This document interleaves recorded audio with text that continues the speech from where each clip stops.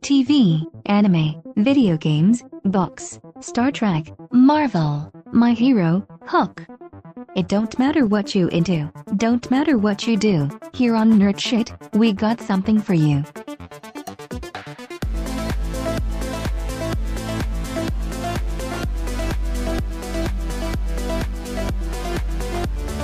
Welcome back to Hypothetically Sound presents Nerd Shit, where we talk about nerd shit. Welcome to another Walking Dead episode. This time we're on season 2, episode 2, Bloodletting. If you are just joining this episode randomly, last episode ended with Carl being shot in the stomach. How are you guys doing? How did you enjoy this episode?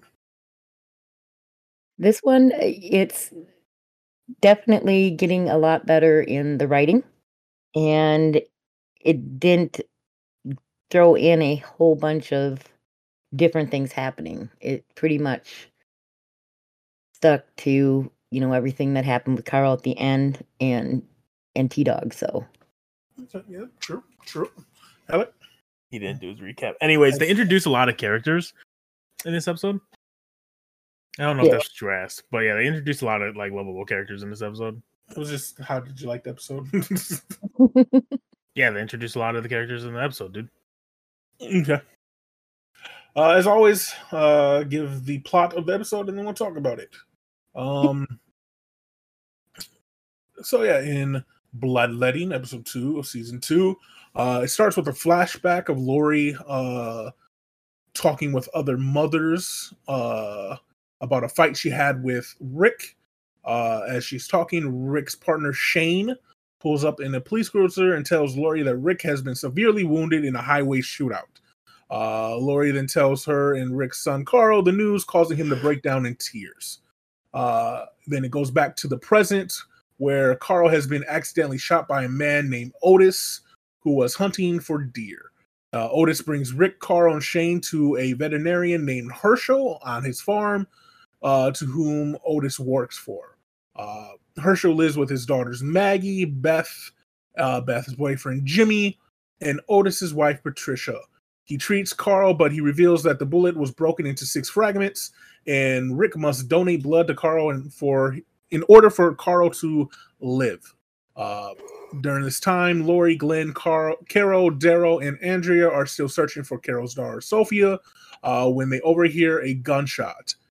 Meanwhile, on the highway, Dale believes that T-Dog has contracted a blood infection from the wound he received in the previous episode, prompting their fruitfulness search for antibiotics. Back at the farm, Herschel reveals that Carl needs major surgery to live and that he will need a respirator. Otis suggests that they might be able to find the supplies they need at the local high school, where the Federal Emergency Management Agency set up a safe haven.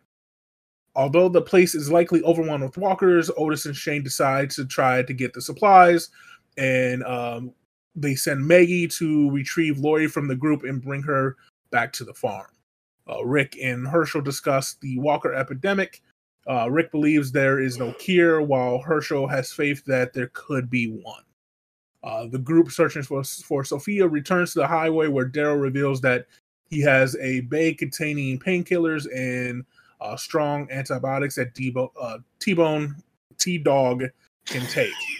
T-Bone. Shane and Otis retrieve the supplies, but are spotted by walkers. The two have no choice but to barricade themselves inside the high school. That about sums it up. Yeah. Have a good day, everyone. No.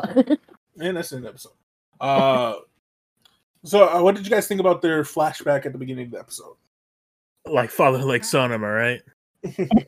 I think it's still trying to explain Lori and Rick's relationship at that point in time before everything happened, and how Shane, you can see how Shane felt, about Lori. Yeah. And it's just, it was a kind of a precursor to hold back over, to the previous season to keep that kind of tension there. I agree. It definitely was there to set up the fact that they have a rocky relationship. Shane is like a third wheel in the relationship. And then there's just Carl. Carl doesn't know better. He's just a boy. He was a boy, and now he's a bad zombie. Zombie. Yeah, I think the flashback. I'm not gonna lie. I think the writers put the flashback in there to try to make Lori and Shane's relationship seem not relatable, but give like a sympathy to it. You know what I'm saying? Mm-hmm. Like, oh, her and Rick are on the rocks, blah blah blah. This is why Lori acted this way, but nah, she's still just a bitch. Yeah. What did you guys think of seeing the untouched farm for the first time? It Meeting the was just Green weird. family. Yeah, it was just weird that it was open. I mean, yeah, there were fences, but not anything major. Mm-hmm. And then, the gates just open. So, it just in the time of everything going on and seeing, the herder walkers, horde, whatever, walking just a couple miles away from the farm. It just was to have it that open. Just to me didn't make sense because it's like no guards, nobody's watching, Mm-hmm. and they're just all living in the house with their water and their heat and all that stuff. Still, it's like okay. And I think it's actually very realistic of what would happen if a zombie apocalypse actually happened nowadays. Is there enough rural homes that are self-sustaining that there will be people who don't they know stuff's going on, but they don't understand the true impact of it. And so obviously they know they know that stuff is happening. People they're close enough to a city. But I think there would be people in the world that have no idea that these things are happening. Yeah, out of sight, out of mind. True. If they didn't need the big cities and all that before, they're looking at it like I don't need it now. My life isn't changing really. It just I just can't go into town to get my supplies, but I'm growing my own stuff here, so I'm okay. Yep. They'll probably be confused when they try to order from Amazon and it doesn't go through. Dang that! The Amazon drivers never find our address. So yeah, so much for Prime Day. And then so we meet everybody. Any first impressions on Maggie or Beth or anybody in the house or Herschel for that matter? The opening scene, I mean, because she yells "Daddy" and everybody comes out of the house. So right away, they put Herschel in more of a power position. That they just all respected him that much. You didn't really get to see what everyone's true character was because they just were kind of in the background while everything was happening. Mm-hmm. Herschel was just barking his orders and everybody was doing what he wanted them to do. And they were just sitting there going, okay, so we don't know these guys, but we feel for them because it's this little boy sitting in the bed. Mm-hmm. And so they were just trying to be helpful. I felt like they was kind of naive to the situation at hand, like not the shooting, but like just overall world. To be fair, acting like it's not that big of a deal. It's just something that it'll pass through. Yeah. Well, and you find out kind of why when Herschel and Rick are talking, because Herschel's perspective is he's comparing it to any other pandemic or epidemic that has come through in the world. That AIDS was a thing that everyone was thinking it was going to kill them, and the world, it was a tragedy, but they found a cure. And Herschel's looking at it that this is just something that's the same. Mm-hmm. That, it's terrible right now, but there's going to be a cure, and like you said, he lost his wife and his wife to it, and one of his sons, and he's, so he was keeping everyone safe until they found a cure. Yeah, yeah. I don't know. That's kind of like royalty during the Black Plague. That were like, I don't think it's real because no one here really got it. As like just down the road in the towns, there's dead bodies all over. You know what I'm saying? Yeah. That scarlet fever, all that kind of stuff. I thought they did a good job introducing Maggie. Oh my goodness, that was my favorite scene. Like, you see her, like, next to Herschel, she took control of everything. Yeah. Like, there's people, so she calls the leader. And then someone needs to go get Lori. Okay, I'll hop on a horse and go do it. Yeah. My favorite it showed how headstrong she actually is early on. Yeah. My favorite scene, well, of course, our favorite character on the ground, instead of trying to defend herself, is just kicking and screaming. And then in comes this horse, and you see a bat, and you're like, dang. She just, she's been through some stuff, so she understands a little bit more, I think, than what anyone saw up to that point. Oh yeah. And then there's Glenn, just like puppy love immediate, looking at her like, she just did that? Mm-hmm. Who is this girl? And then she's ordering Lori to get up on the horse, and they take off. And Glenn's just standing there with his mouth open going, I think I'm in love. He did that. His whole facial expression during that scene said so much. Oh, 100%. They both acted their characters very well. And like you said, it's clear Maggie knows more and understands the situation more. Probably more than even some of the people in the original group does. Yeah. Like, she tells them to get off the highway because she knows, like, it's like she knows that there was a horde there already. And she tells them to get off the highway and how to get to her house, and just understands the situation at hand more than you would expect after first meeting this far. Yeah, I think the only other person that kind of gets it in the original group is Daryl, but that's because they were out there in it. I mean, like, after Maggie leaves with Lori, and the walker gets up, and everyone's kind of looking, and Daryl shoots him and says, "Shut up!" and just raises the bow and shoots him, and you're just like, "Dang!" No, I agree. So I said that was my favorite scene in the whole episode. Was just that. Not even 2 minutes. All that happened, and it was just like, okay, now we're getting into it. Now it's getting good. Now you're seeing true people and what they're going to be like. And I think the funniest part of the episode and interesting factoid is when Daryl gets back to The road. T-Dog and Dell, and like pulls out the antibiotics and drugs and everything. This is the first time that the theory that blue meth from Breaking Bad caused the Walker zombie apocalypse started was this episode. Yeah,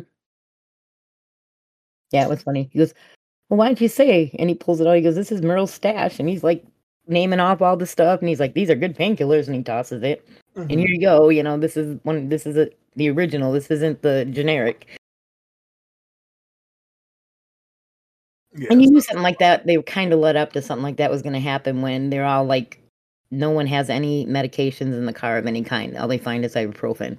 No inhalers, no, nothing like that. Nothing for being diabetic. Yeah. So that makes you wonder then too, has someone else been through that and pulled stuff out? Oh yeah, 100%. Yeah, sure. Probably not Lori, but the Green Lori's family group, probably went through them already. Yeah. Since they couldn't get to the FEMA trailer. And why didn't they grab more stuff? Yes, they grabbed what they needed, but you went through all that trouble of getting in there, and you were in that truck. They grabbed 2 big bags full. I don't know what else more they could grab. Well, no, they were just grabbing like the tanks and stuff to make a respirator and more bandages and stuff, but they weren't like going and seeing what kind of medications were in the trailer. They were just grabbing everything that was on that list that Herschel gave them. Yeah, because there was a million zombies around them. And why would you put those tanks next to each other so that when you move, they clank to each other? I don't know. I know you're acting. You're in the moment when you're in an apocalypse and you're just trying to get stuff done because you want to get out of there. But I was like, as he's putting them in and they're clanking together, I'm like, well, at this point, like there is no being like they're already heard. The zombies already know they're there. and when they were throwing the flares, would you have like kind of snuck around somewhere and threw them way out for them to walk a while instead of just throwing it enough to make you a little path? And would you not have taken some with you so that you could do it again to leave? I don't know. I honestly don't know what I probably wouldn't have been there in that situation to be fair. And don't worry, if an apocalypse ever happens, I'm not going to be able to run from nothing. So all my knowledge of what I would think I would do, I'll never get to test. Yeah, because you would just fall over and then, oh, mama back, I'm a turtle. And then you guys be like, remember what I told you, Mom? Love ya, but we gotta go. That's all you had to do is bite back. Yep. Did no one ever try that against a zombie? No one tried to biting a zombie. I'll bet they stopped like a dog. Like a dog bites you and you bite him back, he doesn't bite you anymore. Bro, I'm gonna keep it a buck with you. I ain't biting no zombie. That's crazy. That's a crazy. No one's tried it though. No one's tried it though. He bit me, so I'm gonna bite him back. Guess what? Now you're gonna turn into a human and suffer again. Like, welcome to the land of the living, bitch. Like, oh, sorry, your friends were right behind you. Oh, enjoy the 30 seconds.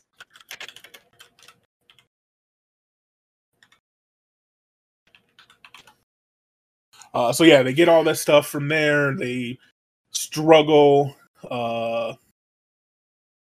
and yeah, the episode stops with them being what? Aren't they like trapped? yeah, they're trapped in a door or something like that. Yeah, they go through and they pull they shoot out the window and then he pulls the gate. Mm-hmm. Lucky that gate was there because I'm sure he had time to realize there was a gate there before he fired, mm-hmm. and they could pull it. I am a little confused. Like I get that they're in a hurry, but like, couldn't they take more people with them? Like, why didn't Jimmy go? Yeah. Well, here's the other thing: would either of you two volunteer, knowing that you may have to run? Fuck no! I got bad knees. Shit. I get, like, if I'm in Otis's shoes and I'm the reason the kid is hurt, yes. But you wouldn't just you and one other person. If it had to be done, it had to be done to save his life. Like, I'm not going to be the reason a kid is dead. Like, accident or not on purpose or not, I'm not going to be the reason the kid is dead. Bro, I'm going to keep it a buck. I'd be like, why was you in my forest? By my deer? Mm-hmm. Ain't you like, what was you going to do if, like, you shot my boy? Like, yeah, I'll shoot you too. Get the fuck away from my deer. The fuck's wrong with you? Yeah, they never grabbed the deer. Hunter safety 101. They never went back for the deer. Yeah, they probably shouldn't. That is the second deer they wasted in this series. Yep. Bro, you can't get a deer. Like, the first deer, wasn't it bitten by some zombies? Yeah, like, you can't eat that shit. After he downed it, it got bitten by zombies. Yeah. But this is a question. So this dude's bow hunting, right? He's bow hunting a deer. He takes down... Oh, no, he say he tracked it. Did he say he tracked it? Mm-hmm. Okay, I would say, how did he shoot this deer, it go down, and then it took him so long to find the deer that zombies were able to find it first? Boy, would they have freaked out if it would have made it into camp with an arrow in it. Mm-hmm. Dinner served. That's how good I am. Shoot it and bring it home. Yeah, this is an interesting episode. I think it's a lot slower pace than the first one. Not as much like stuff being trapped into it. Like it's very like I think it all like most of it takes place in like a few hours. They get to the house. He like tries to take care of Carl and says we need these stuff, and they instantly run like within like 30 minutes probably. They get in the car and head to the CDC place, the whatever it was, and try to get the stuff within like a couple hours. And so I think they can do a good job of introducing people and keeping it very condensed compared to the first episode. Mm-hmm. Any final thoughts on the episode? I just have a question. How many times can you give a transfusion before your toast? Like Just a thought. you can give up to a certain amount, and then you have to rest and let your blood like recycle. Actually, I don't know. I'm not gonna act like I know. I don't know. No, if anybody knows, it'd be interesting to, because every time he gave, I'm like, okay, he's gonna start just like giving way too much, and his red platelets aren't gonna. Like I'm assuming you just remake blood. Yeah, your platelets. You gotta wait for your blood platelets to recycle, but. You just no, everybody just has 8 gallons of blood and that's it. Like you lose it, you're done. You know, you can give up about 3. That's how endorphins work with meth. Like you release your endorphins, they don't come back. Crazy. That's why I'm never happy. I had minimum endorphins at birth. And you had meth? Yeah, at birth. Oh, okay. Yeah. Makes sense. Yeah. Don't blame me for that one. No, you got other things I can blame you for. And with that, that's the end of the episode. Yeah, so this was episode 2, season 2, season 2. I'm over here crying. I'm sorry, Alex. We'll be back for episode 3. It might just be 2 of us. Who knows? One, they both turn into zombies and I kill them both. So next time, have a great day. Hey, bye, y'all. Bye. You guys are awkward. Thank you for listening to Hypothetically Sound. We hope you enjoyed the episode. All episodes can be found at hypotheticallysound.podbean.com, as well as on Apple, Spotify, and Pandora. For full unedited video versions of the podcast, please visit us at youtube.com/hypotheticallysound.